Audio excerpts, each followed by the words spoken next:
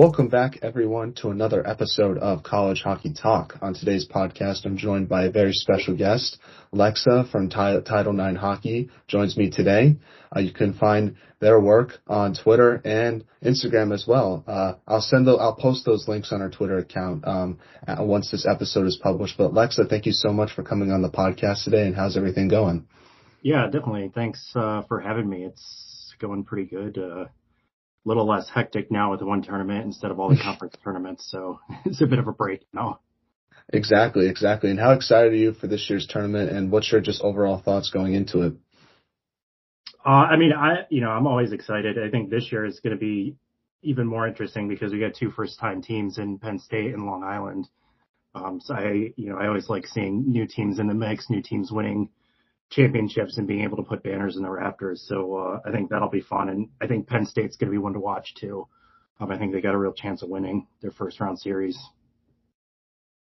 Yeah, no, I totally agree with you. I think what makes this tournament interesting is I think there's two or three teams that have a chance to win their first national championship, especially when you look at Colgate, Yale, and Northeastern. So that's sort of what I'm interested to see is how those three new teams could they get their first championship, or will Ohio State or Minnesota sort of reclaim their titles once again this year? So that's sort of the biggest storyline that I'm looking at regarding this tournament.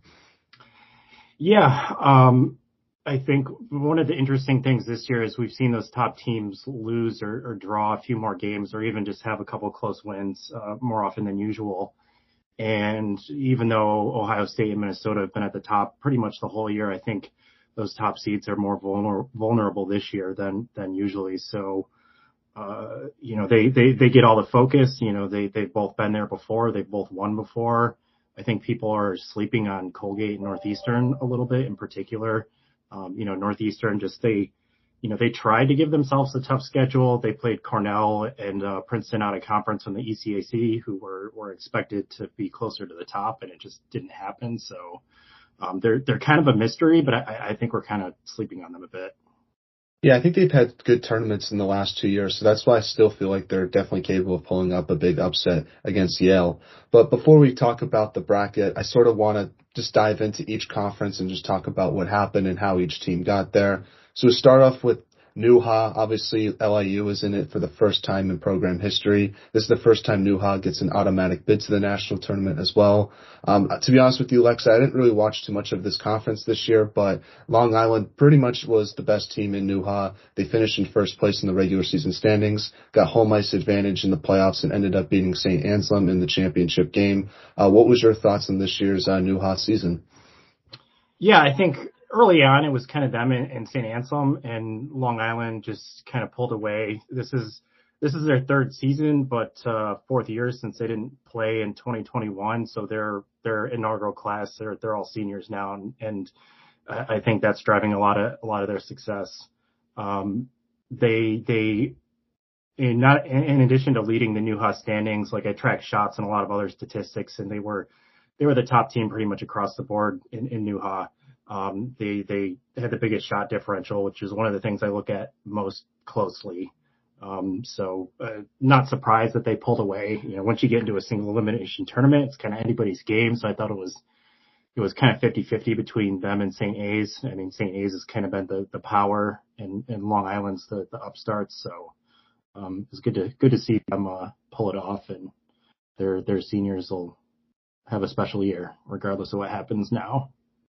Yeah, I thought LIU was probably going to win it just because St. Anselm had two really close playoff games. Obviously, they almost lost to St. Michael's in the first round, and then they had a close game against Stonehill as well. So I really thought LIU was probably just the best team in the playoffs and definitely deserved to win that championship.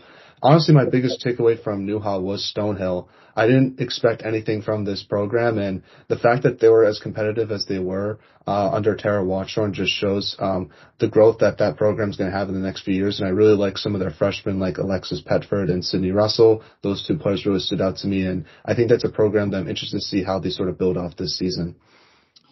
Yeah, I think even just over the course of the season, they really improved a lot. Like when they started play, it was kind of, they're new and you didn't really know what you were going to get. And they played some close games against like Post and St. Michael's, and then really started to find themselves and pull away, towards the end of the year. I think they were, among those top three teams, they generated the fewest shots per game. And I think, running kind of a press, shot suppression strategy is kind of a good, like, entry level way to be good. It'll be interesting to see if they can open up the offense more, now that they've got a season under their belts.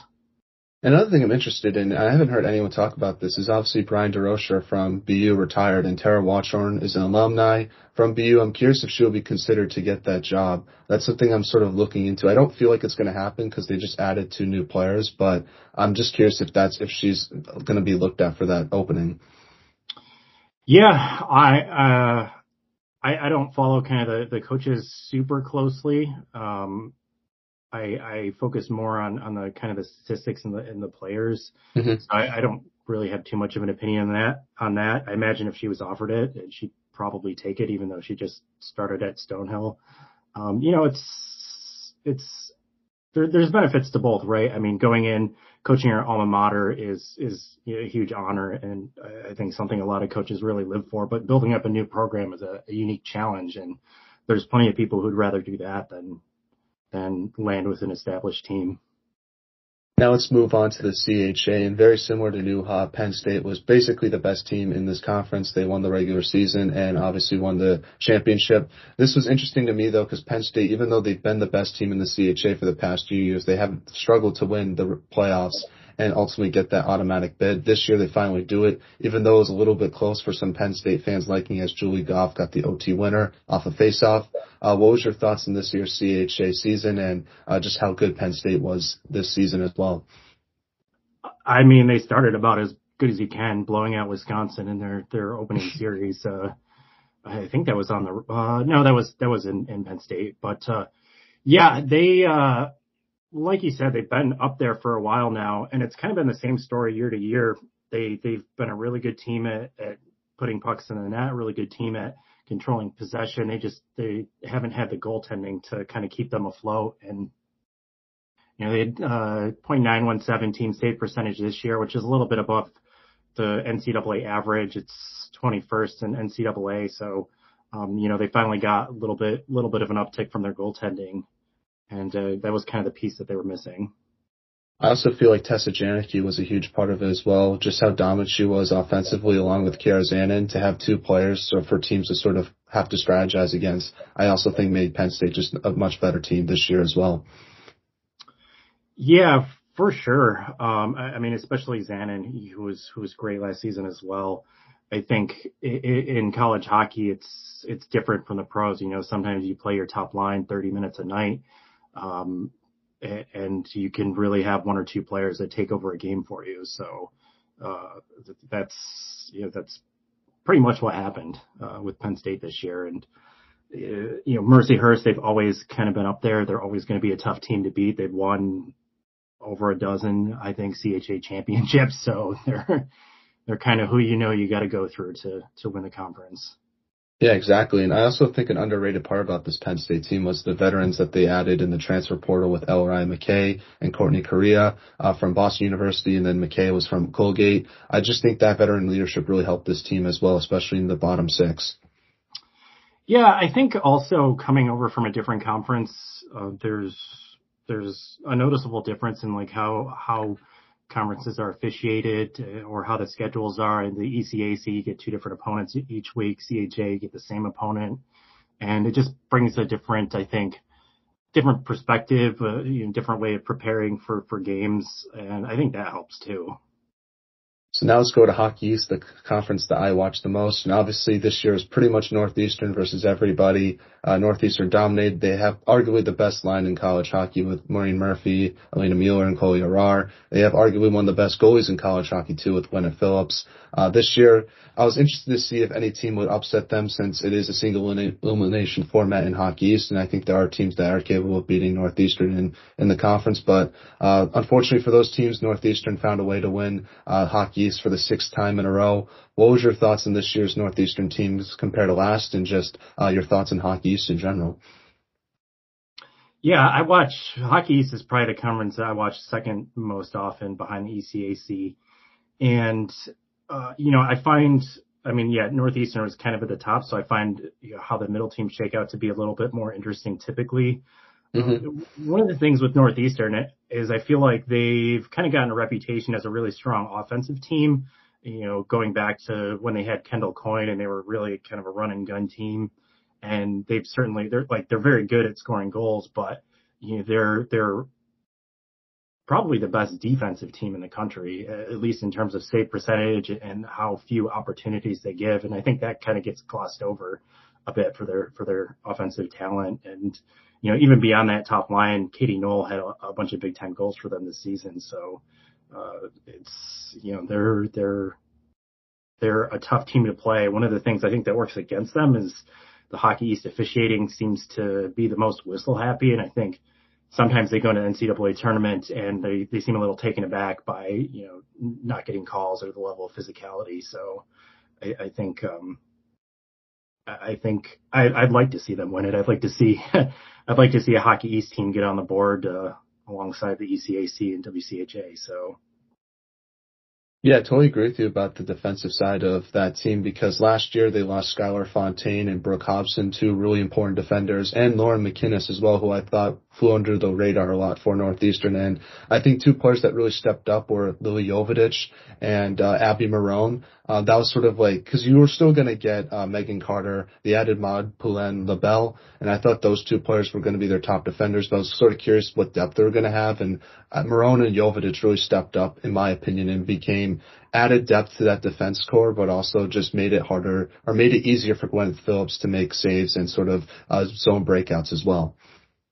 Yeah, I think the defenders and the goaltender being in sync with one another is a huge part of success defensively. I mean, I'm a Clarkson fan and Clarkson alum, and I've seen them go through a number of elite goaltenders, and like when Cassidy Sauvé played a season for them, it was really rough at the start of the season. Her coming in and being so much different from Shea Tiley the season before, and hats off to Phillips and the defense for really getting on the same page early, and didn't miss a beat, right? Frankel was the top goaltender last year, and then Phillips just came right in and kind of reminds me of what happened with Wisconsin a few years ago with Renee Debian,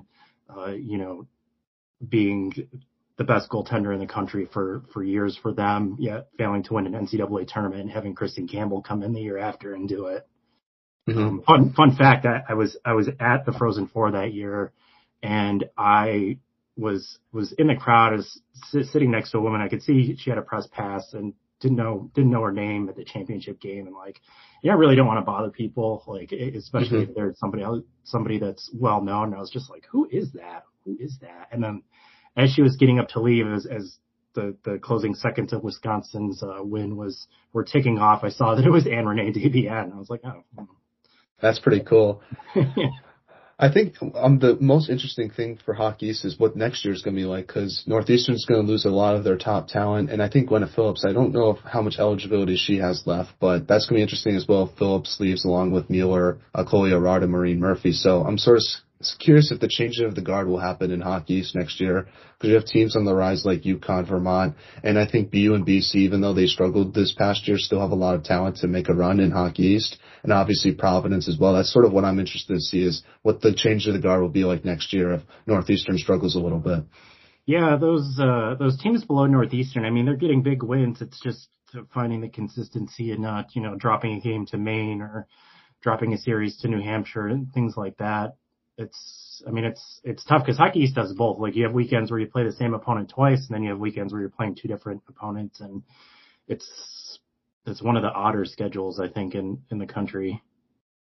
So now let's look at the ECAC this year. Obviously, Colgate won it for the third straight year, but a lot of different teams that made the ECAC in the national tournament, they were Colgate, Clarkson, Quinnipiac, and obviously Yale. In my opinion, I thought Yale was the best team in the ECAC throughout the regular season, but obviously they had that tough loss to Clarkson in the semifinals, and that ended up allowing Colgate to pretty much win the playoffs and get the automatic bid. Before we dive into each team, what was your just general thoughts on this year's ECAC season? It was I mean, it's funny because outside of Harvard dropping from first to eighth, the teams finished in the exact same order as last season, but it really didn't feel like that. Hmm. Like Yale felt like took a major jump and won their first ever regular season title. So it was the ECAC is always a really weird conference. You see more of the bottom teams, I think, getting upsets over some of the top teams. There's the travel is unique in that you're traveling with a partner and you're playing two different schools in the same weekend, and some of those travel weekends are really tough. Like going up to the North Country, where it's just incredibly cold, and having to play Clarkson and St. Lawrence, who are both almost always really good, is just you get these really weird weeks in the ECAC, and sometimes you get the wrong opponent at the wrong time or the wrong travel pair at the wrong time, and the best team in the ECAC doesn't always win the ECAC. Um, so, and I think that's kind of what happened this year. I think Yale certainly had the resume. I mean, they only lost to Colgate Clarkson and had a draw against Cornell, but I just never felt like they elevated themselves as for sure the top team. Hmm. But it would have been interesting to see if Colgate, who's playing very good right now, would have gotten another win against them in the tournament championship or not.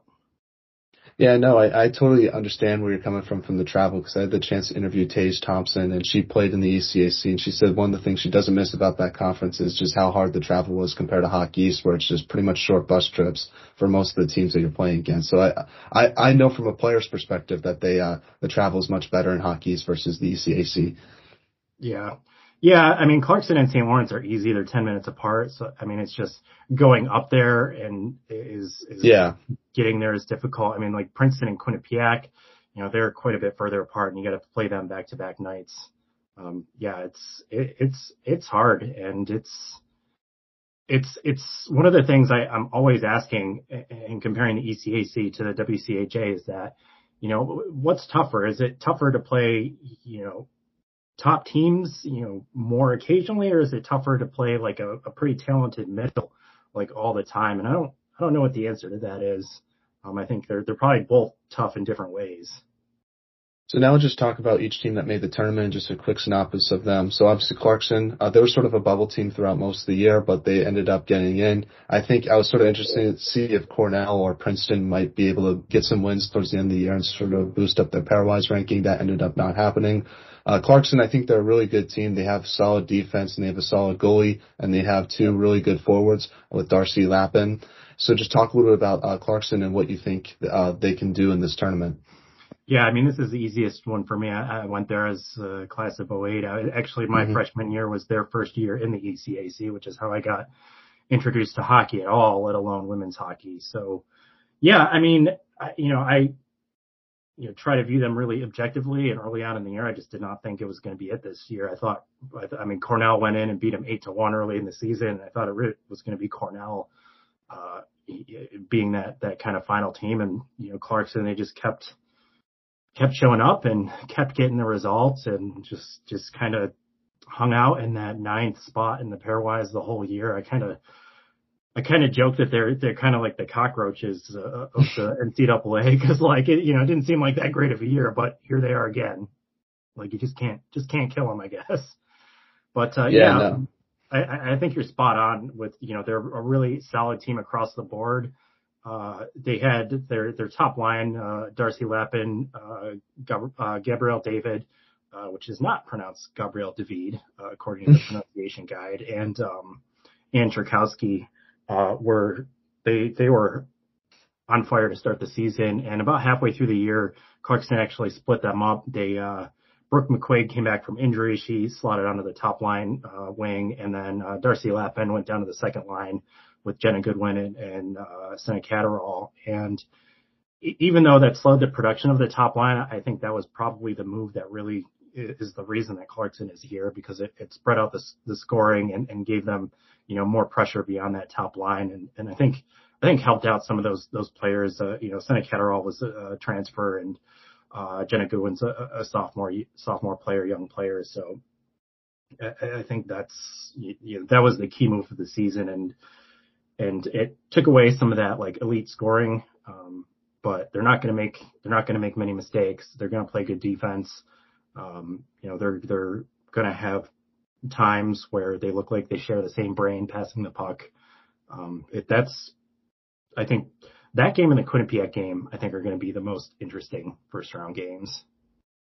Yeah, no, the defense is what impresses me the most because I think Haley Wynn and Nicole Gosling are two of the most talented defenders in the ECAC, and you also have players like Stephanie Markowski as well. So that's sort of what stands out to me, and then you obviously have really good offensive players that can put the puck behind the net, and then obviously Michelle Pashnik does a really good job as a goalie. I think she's one of the best goalies in the ECAC, so I just think they're all around solid team, but they don't have like any names that will stick out, I guess, nationally when you look at them comparing them to other tournament teams. Yeah, I haven't checked this stat out in a while, but I did this, I think it was 2017 about, how many shots their defensive pairs are generating. And a lot of teams really lean heavily on a top pair, and Clarkson has never really done that. Like usually they have a second pair that's often contributing as much offense as a lot of teams' top pairs. And then, a fifth player or third pair that's also really good. I mean, Sarah Swiderski, who's been a phenom on a bunch of national teams, came in as a freshman, and I think it took her a little bit to find her footing, but I think she's probably been the best player, or at least the most improved player in the second half of the season. Now let's talk about Quinnipiac because they had a really good start to the year, but then they sort of slowed down towards the end. Obviously, they had some injuries with Alexa Hoskin, Lexia Gia, and Kendall Cooper. I still think they're a very talented team, and they're definitely going to give Penn State a good game. What was your thoughts on Quinnipiac this year? Yeah, I think early on I kind of thought they might be the best team in the conference, and it's funny because it's been a solid, 5, 6, 7 years where they've done that, where they've been a really hot team at the start and kind of tailed off in the end. And it's a new coaching staff now. It's completely new players from, when they were competing for a number one ranking spot several years ago. And yeah, those players did miss time, but they all played in the St. Lawrence series, and Quinnipiac did not look good in the St. Lawrence series. And it certainly didn't look good against Colgate the week after. So, I mean, I don't really know what to make of it. Quinnipiac, with the previous coaching staff, what they really like to do is they just like to pressure you all the time. Just full court press the whole game. And it was a really good strategy earlier in the year when opponents aren't as sharp or they're not as well conditioned. And I think that kind of explained a lot of why they would drop off then. But now it's just kind of a mystery to me. Yeah, no, I was definitely curious about it as well because I honestly feel like it started with that Yale game in, I think it was January where they lost, and then I feel like they really struggled against top ECAC teams. Like you mentioned, they struggled against St. Lawrence. They lost against St. Lawrence and Clarkson the weekend prior before the playoffs as well. And even against RPI, there was a game that there was sort of a close game. They only won that by one goal. So I'm just curious to see if they can sort of spin it back around, and I feel like they can because I think they have a really good defense core. Obviously, Logan Angers has played really well in net for them at times, and I think if it all comes together, Quinnipiac can definitely go on a run. Yeah, I mean, I think Princeton kind of broke them, scoring 11 goals on Yeah. them. That was kind of it. And man, I watched that game and yeah, the first couple goals were a little weird, but then Princeton was just on fire and they got away from them. But yeah, I mean, first half of the season, Quinnipiac, I'd probably give them like 70-75% odds to win this game. Right now, I think Penn State is a slight favorite, just from my perspective. So now let's move on to Yale. They were in my opinion, they were the best team in the regular season for the ECAC. They're sort of like Clarkson, where they don't have a lot of players that stick out to you nationally, like Colgate does, but they still just have a really solid team. I think what's impressed me the most was Pia Dukar's goaltending. She's really stood in her head and she's played very well. But you also have really solid players like Elle Hartshee, Emma Seitz, and Jordan Ray, who's been the best rookie in the ECAC in my opinion, really stand out to me and really kind of drive this Yale bus. And I've just been so surprised how well they've been in the last 2 years because I really did not expect this at all.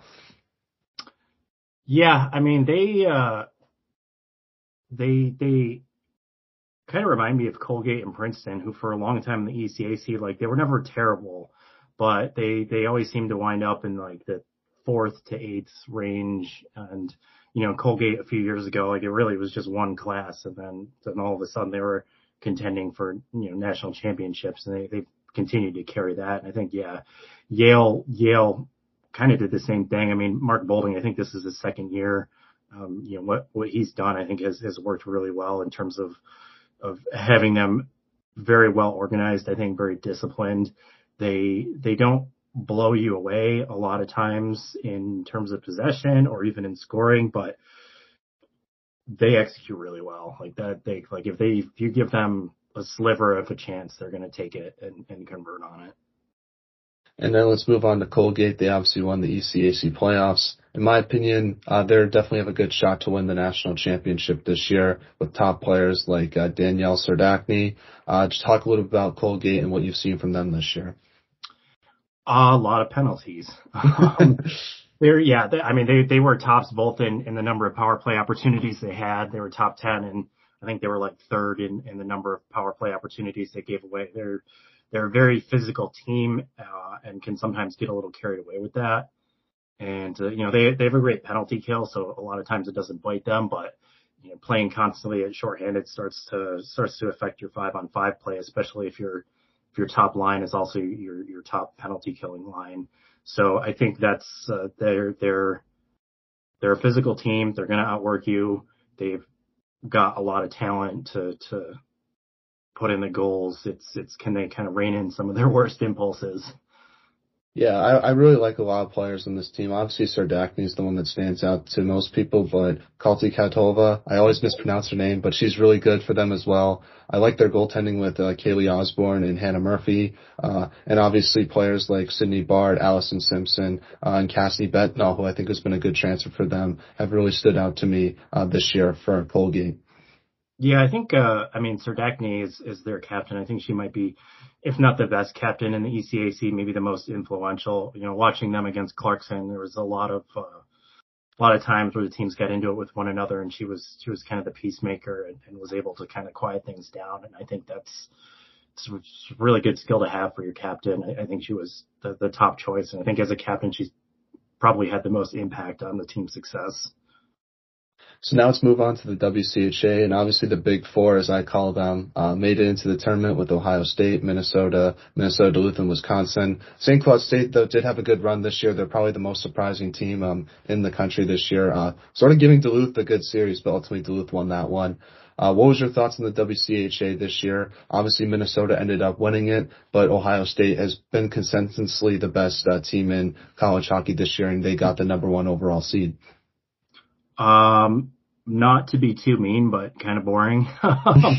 It's those top 4 teams, pretty much were locked into their spots since January. It's been something like 8 years since one of those bottom 4 teams was in the top 4. I think Bemidji State was third, like in 15-16, if I remember right. Outside of that, I watched them the least. I don't feel like shelling out for Big Ten Network or BTN Plus. So I really only watch them when they come east. It was, kind of weird how the top 4 shook out because, I think Minnesota Duluth won the season series against Wisconsin. Wisconsin, I believe, won the season series against Minnesota, and Minnesota won the season series against Ohio State, all teams above them. And so it's kind of hard to really figure out how they stack up. Ohio State was the best looking team in the nation all season long, but Minnesota was 3-1-1 against them. So, kind of, what do you make of that? And that's exactly kind of true as you go down through each of the 4 teams. Yeah, Minnesota Duluth was sort of disappointing to me because they made that big run to the championship game last year, and I was sort of curious if they were going to build off that. But there were points in the regular season where I thought they really struggled, and there was a chance where I thought St. Cloud State might have found a way to get above them and be one of those 4 teams this year. That obviously ended up not happening, but I still think they have a lot of veterans on that team and a lot of talented players and can definitely go on a run like they did last year. And then Ohio State returning Emma Malte coming back from her Olympic year, adding McKenna Webster to that mix as well, and with a really good goalie in Amanda Thiele. I think that's why they're one of the best teams. And then Minnesota, sort of a similar story. They're returning bring a lot of players from the Olympics, with like Greg Sumwinkle. And then Minnesota, Wisconsin getting Jesse Compher. They just have so many talented players on each of these teams. And I just feel like if it all comes together, I think they can definitely, go on a run, and definitely, it'll be interesting to see if any of these teams could match up together, I guess, in the tournament.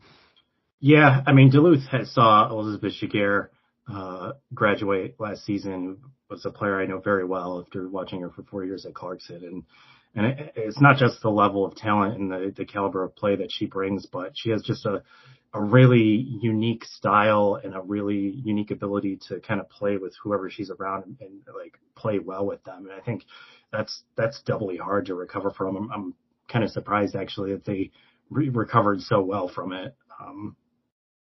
She's just an incredible player and just a very unique player. There's really if you watch her play hockey, there's nobody that plays hockey like her.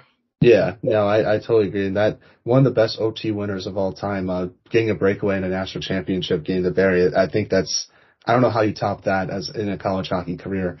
Yeah, you can see me jumping up and down in that highlight. I was in Minneapolis that year, and that's just okay. Just kind of how she is. It's like she's an excellent stick handler, but she's not the type that, is moving the puck super fast. She just knows exactly where to put it at all times. And the way she skates sometimes looks like she's playing on like sneakers, the way she can just kind of stop and she kind of jukes more like a football player sometimes than a hockey player. Now, I do want to highlight Minnesota because I think they've been probably the best offensive team in the country. They just have so much depth. Obviously, you have Taylor Heise, who's a Patty Kaz top 10 finalist. You have Grace Sumwinkle coming back, but you also have other good players like Abby Murphy and Madeline Wethington as well. I'm just curious what's been your thoughts on Minnesota, and do you think because I know you think that you're surprised they didn't get as many first place votes as Ohio State did. Yeah, I mean, they won the season series against Ohio State. I just have a hard time putting Ohio State above them because of that. And yeah, I mean, in previewing the championship match and looking at their season series, what I noticed is that Minnesota's top line and Ohio State's top line pretty much canceled each other out. And up until the last game, which Ohio State won 5-1, Minnesota's secondary lines were doubling up Ohio State's in terms of scoring.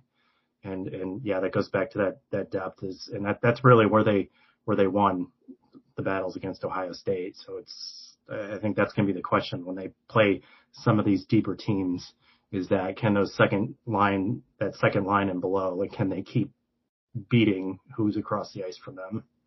Yeah, I think Ohio State has the goaltending advantage though over Minnesota. So that's sort of my thing is how does that match up? Does the best offense beat the better goaltender, or does the better goaltender steal Ohio State a game versus the better offense? That's sort of where I'm interested to see how that dynamic works.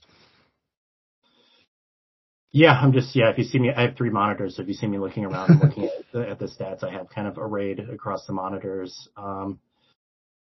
Yeah, I mean, I think actually Minnesota's team save percentage was a little bit higher than Ohio State's over the course of the season. I mean, there's a lot more complexity to that and the type of shots and the number of shots you're seeing. I'm a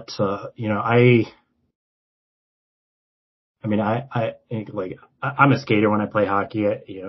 I'm one of the few people that really doesn't get crazy about goaltenders, so I'm always going to kind of minimize that. And I think a good offense, against just the goaltender wins that battle, but the defense has a lot to say about that. And I tend to give more weight to what the skaters are doing. Yeah, I'm a goaltender guy. Even though I never played the position, I always admired the position. Like, my favorite player growing up was Tuukka Rask. So I always feel like in that 2011 Bruins Stanley Cup run, I don't want to cross sports or just leagues, but Tim Thomas was a huge reason why they won it, because he would steal them games. So maybe that just is engraved in my mind. Like, a goalie can definitely steal a game, especially in a single elimination tournament like this one. Yeah.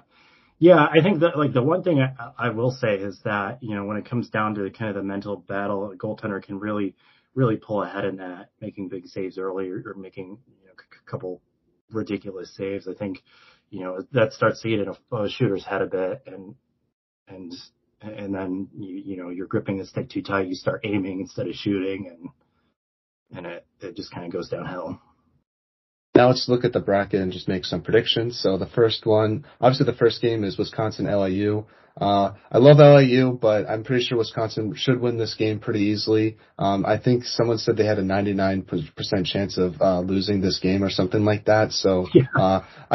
Wisconsin just they have the talent and depth over LIU, and LIU also played a less harder schedule than Wisconsin. And when LIU played Northeastern, they did not really look that great. So that's why I have Wisconsin in this game. But I think this is a good building block for LIU to grow their program, and hopefully these players can learn from this game. And I think if they hopefully they can take something away from this game that will help their development in the future.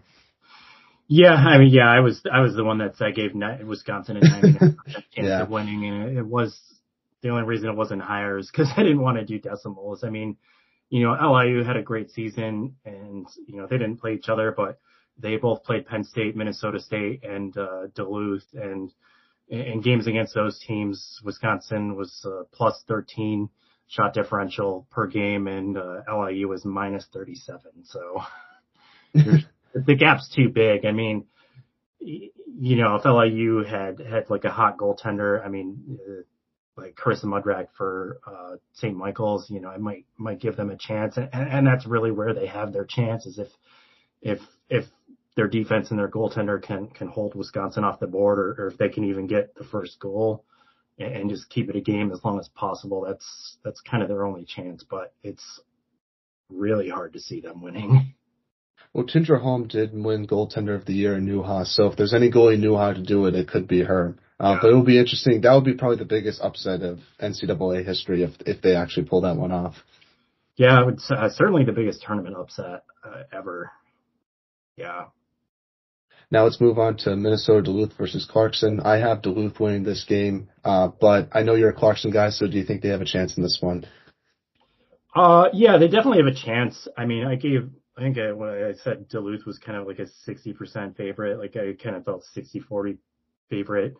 Again, if you look at their common opponents, they were both undefeated against Bemidji State, Harvard, and St. Lawrence, the three teams they both played. Duluth played just a bit better against those teams, and that's kind of the story of this series. Whether you look at that, or whether you just look at how they're ranked nationally, as UMD is just a bit better in every category. So Clarkson's definitely got a chance. They're right at the same level, and they're kind of similar teams in that they both play really good defense and sometimes have trouble scoring, or sometimes win games 2-1 or 1-0 that look a little weird. So, this could be one where it's 1-1 heading into the third, and it's just going to be who gets the next goal. Yeah, I think Duluth's experience also is a factor because they've been on that big tournament run just last year where Clarkson, a lot of their players are pretty new to this. So I think that I know experience is big for me because I feel like teams with experience, that's just like a sort of a non-statistical factor to look into sometimes as well. Yeah, I mean, I think, regardless of how collected you are, the moment always gets to you a little bit. And being there before, helps not just weather it, but helping kind of my train of thought is completely off the tracks. Yeah, I think it helps not just from like an individual perspective, but keeping the team collectively, in the right mindset and on the right track. Yeah, and obviously Elizabeth Shigera, I don't know who she's going to root for in this game. That'll be pretty interesting if she makes an appearance or not. Yeah, I think, she's been bouncing back and forth between Team Canada and the Boston Pride. So, if this was in Boston, it'd probably be a lot easier for her to get to. The fact that it's in Duluth or it's in Minneapolis is a bit tougher. Now, probably the best game of the opening round is Quinnipiac Penn State. I know you have Penn State as a slight favorite. I also have Penn State winning this game. That's sort of my big upset in the opening round. I just think the talent that they have up front, they have good goaltending this year with Josie Bethune, and I really like their defenders as well. I think Mallory Uline and Lindy Lobdell don't get enough credit that they deserve. Because they block a lot of shots, but they're also good puck line movers, especially on the blue line. And I feel like they match up very well to Quinnipiac, and I ultimately think they can find a way to win this game. Yeah, I totally agree with that. I mean, I think Penn State, I think they can really take it to a team, putting shots on goal. I think the final score in their opening game against Wisconsin is what got everybody's attention. But if you look beneath that, Wisconsin only outshot them 28-24. I don't remember the last time Wisconsin only outshot a CHA team by 4. I mean, it's probably 20 shots the last time they played somebody from the CHA. So I think that kind of gets a little bit lost a bit with Penn State, behind, their historic season and that upset. And, that's especially with the way Quinnipiac's been playing lately. I feel like Penn State can really have points in this game where they're just peppering the net. Exactly, and obviously we'll make the predictions for the Frozen Four based on our predictions we have now, and we obviously have the same ones, so that's pretty good so far. Yale Northeastern is the only matchup we have set for the, I guess, Elite Eight, as I will call it. I have Northeastern winning this game. I just feel like it's their year. They have all those returning players. I think I think they can pull off this upset, and I don't even think it would be an upset because I think Northeastern is very similar to Yale, but this is probably the most intriguing game to me out of all the potential quarterfinal series that we might get. Yeah, I agree with that. I think of the possibilities heading into the final weekend for Northeastern to play, the other two were Colgate and Minnesota. I think this was the best matchup for them. I think Northeastern just has a big possession advantage. I think, they line up well against Yale. I feel like they're just kind of a little bit better across the board against Yale, where they might have a little bit of trouble again if they had played Colgate or Minnesota. I think, Northeastern's been here before, and they're missing the hardware, and this is going to be the last year for a lot of their players. So they're going to lay it all out. And, even though they won the ECAC, Yale just has not really impressed me this season. I look a lot, behind the final score of why a team won or, what's driving their success. And Yale just never, they never impressed me, but they kept winning. And then eventually you're just all right, I guess I got to kind of roll with that. Mm-hmm. You only beat Harvard 2-1, but you've only lost. They did blow them out though. I think the final game of the regular season. Yeah, they did. Yeah. Yeah, so they did get a 10-1, final game of the regular season win, and then spotted Harvard the first 2 goals of their playoff series. So it's kind of they just keep winning. And I like to look at why and not overreact to wins and losses, but eventually you just got to kind of go with it. So. Now, obviously, in this bracket, we would have Ohio State playing Penn State. I love Penn State, but I think Ohio State will get the job done. Home ice advantage, and obviously they have that tournament pedigree. So if this matchup were to happen, do you give Penn State any chance of pulling up the upset? Yeah, I mean, I give them a slight chance. I'd probably still be 90 to 95% in favor of Ohio State, but if I remember right, I think Penn State beat them last season. I might be remembering that wrong, but I thought they beat Duluth. I don't know if they beat Ohio State. You might be right on that. Yeah. I give them a chance. Penn State's got somebody on the Petty Cas finalist list too. They're here for a reason. So and Ohio State's probably going to outshoot them 45-20, but you can win with 20 shots and good goaltending. Mm-hmm, exactly. So we'll be interested to see my Frozen Four prediction, I would say, after these next 2 potential matchups. Obviously, Colgate would play Wisconsin. This is probably the best potential quarterfinal matchup if this happens. I have Colgate, though, winning this one. I just feel like Wisconsin has struggled at times, and Colgate has been more consistent. I also think with the veteran leadership that Colgate has, I feel like they could get the job done at home because they were in that position last year, and it didn't work out for them against Yale. I feel like that's definitely going to be in the back of their minds if they play Wisconsin on Saturday. Yeah, and I think Colgate's 1-0 against Wisconsin in the NCAA tournament. I mean, it was 5 years ago, so I don't think there's any players left over from that, aside from the coaching staffs. But I think Wisconsin they're always very good. They what they're going to do. They're going to try and have the puck all the time. They're going to try and just bury you in shots. But I don't think they're as good at facing adversity. I think, when they don't score first, they're a 500 team. They're an average team. I think more than other teams, they really struggle when things aren't going their way or when they get behind.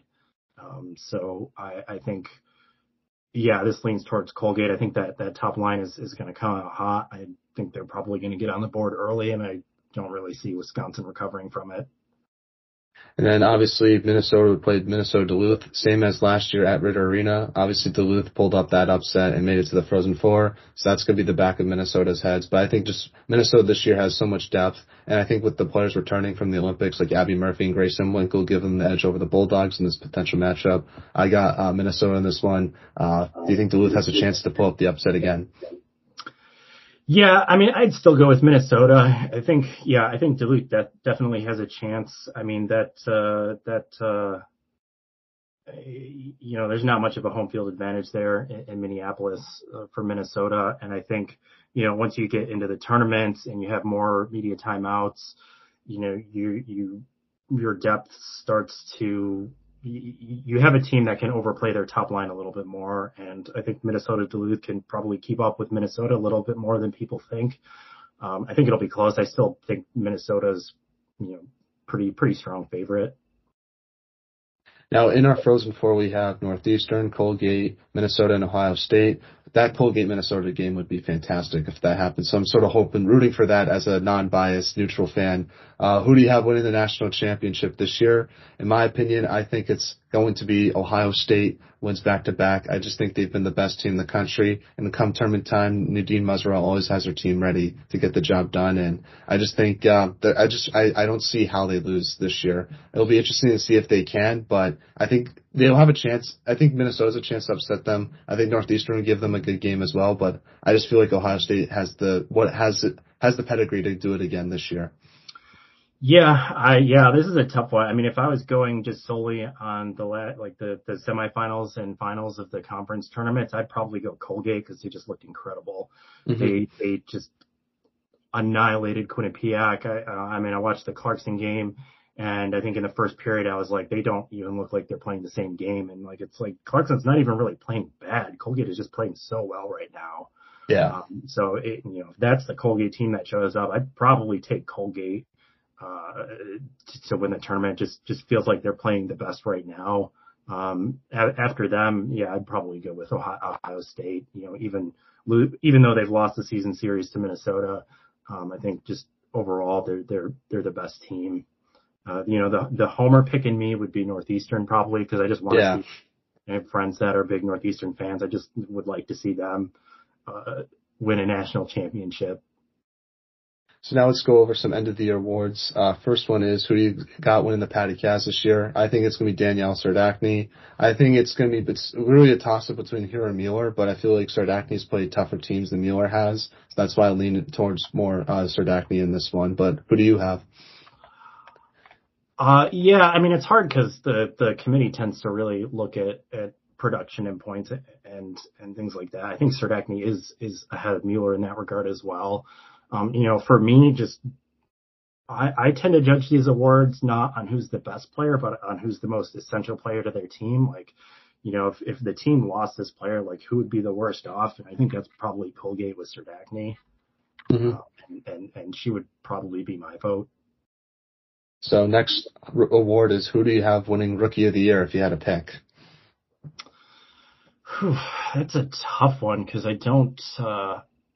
I stay really focused on the ECAC, and I don't. You can be biased. I don't care. Yeah, it's just that I don't really look at their classes a whole lot either. I just kind of look at their production, and so if you asked me to name freshmen off of Clarkson, I don't know if I could name one. I think is Dukerich for Yale a freshman? I don't think she is. No. Yeah, I'd have to pass on that. I just don't know classes well enough to say. Yeah, no, I understand. I think for me, I think a lot of people would say Tessa Janicki from Penn State, but I'm going to go with a different pick. I'm going to say Brooke Disher from Boston University. I think she's been a very good two-way defender for BU. Currently, she had 16 points in 34 games, but defensively, she does a lot of good stuff as well. I really like her game a lot, and I think she's going to grow a lot with that BU program, even with the coaching change. And yeah, I thought she did a good job with Team Canada in the U18 World Championship. She really stood out to me, and I think she's been, in my opinion, the best rookie this year, even though there's cases to be made for so many different players. Yeah, I mean, I play defense when I play inline hockey. I'm always partial to defenders. I think they don't get enough credit, and part of that is because it's really hard to quantify their impact without just watching hours and hours of games of them. I think I know this is not a popular opinion, but I think a elite two-way defender is more important than an elite center in hockey. I think certainly more rare to have a defender who's just excellent at both the offensive and defensive parts of the game. So I'd be thrilled to see any general award go to a defender because it just doesn't happen enough, I don't think. Goalie of the year, in my opinion, it's Gwyneth Phillips. She's just been a stud this year. Who do you have? Yeah, I mean, it's hard to go against the numbers with Phillips. I mean, Dugarich for Yale has been really impressive as well. I think she's had a little bit tougher schedule, especially with the ECAC travel. I think for me, it's probably a two-player race between those two, although I have been really impressed with Levy with Boston College, especially since Boston College is not always the best possession team. They can give up a lot of shots sometimes. So I don't think she's got enough credit either this year. Coach of the year, in my opinion, I sort of mentioned it at the beginning, but Tara Watchorn, what she's done with Stonehill is incredible. And if she stays with that program, I feel like they're just going to excel. Who do you have as the coach of the year this year? Yeah, I mean, that's a tough one. There's probably 5 or 6 great choices. I mean, Mark Bolding again at Yale is another choice. Mozaral is probably always going to get mentioned there. I like for this award. I like to consider which coaches kind of had the toughest job, and so I kind of dig down to teams like that have not had very good years, but have had their best years in program history. So I'd go down to coaching staffs of Post and St. Michael's. St. Michael's beat St. Anselm for the first time. That playoff win was the first ever win against them. Post won their first game against a team other than St. Michael's this year against Franklin Pierce. So again, I don't know a ton of coaching names all that well. So yeah, struggle to name them off the top of my head, but I like when you consider where Post was as a program when they started. I mean, they had one night where they only had like 9 skaters, I think, and now they've got a full roster. They're starting to win some games in their conference. They made Stonehill sweat in the second game of their playoff series. So like I give a ton of credit to just coming into a not ideal situation and continuing to make progress. And then the last award, most underrated player of the year. I couldn't decide between one, so I picked 2 players. I have Dara Gregg from Colgate. She had 37 points in 38 games and didn't even make an ECAC all first, second, or third team, which I thought was a bit surprising. And I know her production was a little bit down compared to last year, but she's still a top, I think, 6 player in points for Colgate this year. But I think her name sort of gets lost with all the other players. And then Peyton Levis from Ohio State. She had 38 points this year. She only made the WCHA third team, but I just think she's another player that sort of gets lost in the mix with Ohio State's top forward. So those 2 players I feel like are the most underrated players this year based on the offensive production that they had and the recognition that they have gotten. Yeah, I mean, these are both going to be homer picks, but I think Kate Riley for Quinnipiac, and maybe this is just against Clarkson, but like every time I watch her play, it's just like man, she just kills us. Like, and she's a good player just in terms of points and production. I don't think one of the top players, but she's one of the more impactful players. And I think Steph Markowski for Clarkson as well. Like, I think Nicole Gosling and Haley Wynn and Sarah Swiderski are kind of the big names on Clarkson. But Markowski, she had a hat trick a few weeks ago. She had one of the game winners late in the season, and she's a really she's a really good defender and does things that you don't get by looking at the stats column. Just her positioning, her intelligence, the passing choices that she makes, shooting choices that she makes. I think she does a lot more than comes across on the stat sheet. Well, Alexa, thank you so much for coming on the podcast today. I really appreciate your time. It means so much to myself. Looking forward to seeing what unfolds in this tournament. Hopefully some of my predictions are right. Last year I had Minnesota winning and they lost their first game. So we'll see what happens this season. But thank you so much for your time. It means a lot.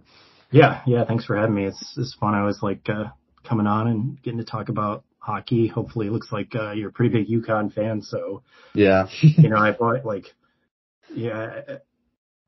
always felt they should be really good at hockey. I mean, like, it's UConn. Like it seems like they should be good at hockey, right? They're getting better. They lost a huge class last year, so they had a lot of newer players. But I feel like Chris McKenzie's done a great job with that program. They just built a new hockey rink a couple months ago, and I feel like that's going to get better recruits. And I'm interested to see how they sort of bounce back next year, especially like I mentioned, Northeastern's losing a lot of top players, and UConn's been right there the past couple of years. They just lost the Hockey East championship game 2 years ago, so I'm interested to see how they sort of bounce back this year. I really like their team, though. They have Tia Chan and Megan Warner, who I think are the best goalie tandem in the nation. And then obviously you got top offensive players like Jada Habish and Corinne Termala as well. So, and then Cameron Wong, if she comes back, I just think that team's going to be really solid for next year. Yeah. I have a half of a Husky laying on the floor behind me, and I like Northeastern's Husky logo the best, but I think UConn's captures the essence of the Siberian Husky with the open mouth, tongue out the best. So, yeah. Well, thanks again for coming on. I really appreciate it. Thanks. Bye.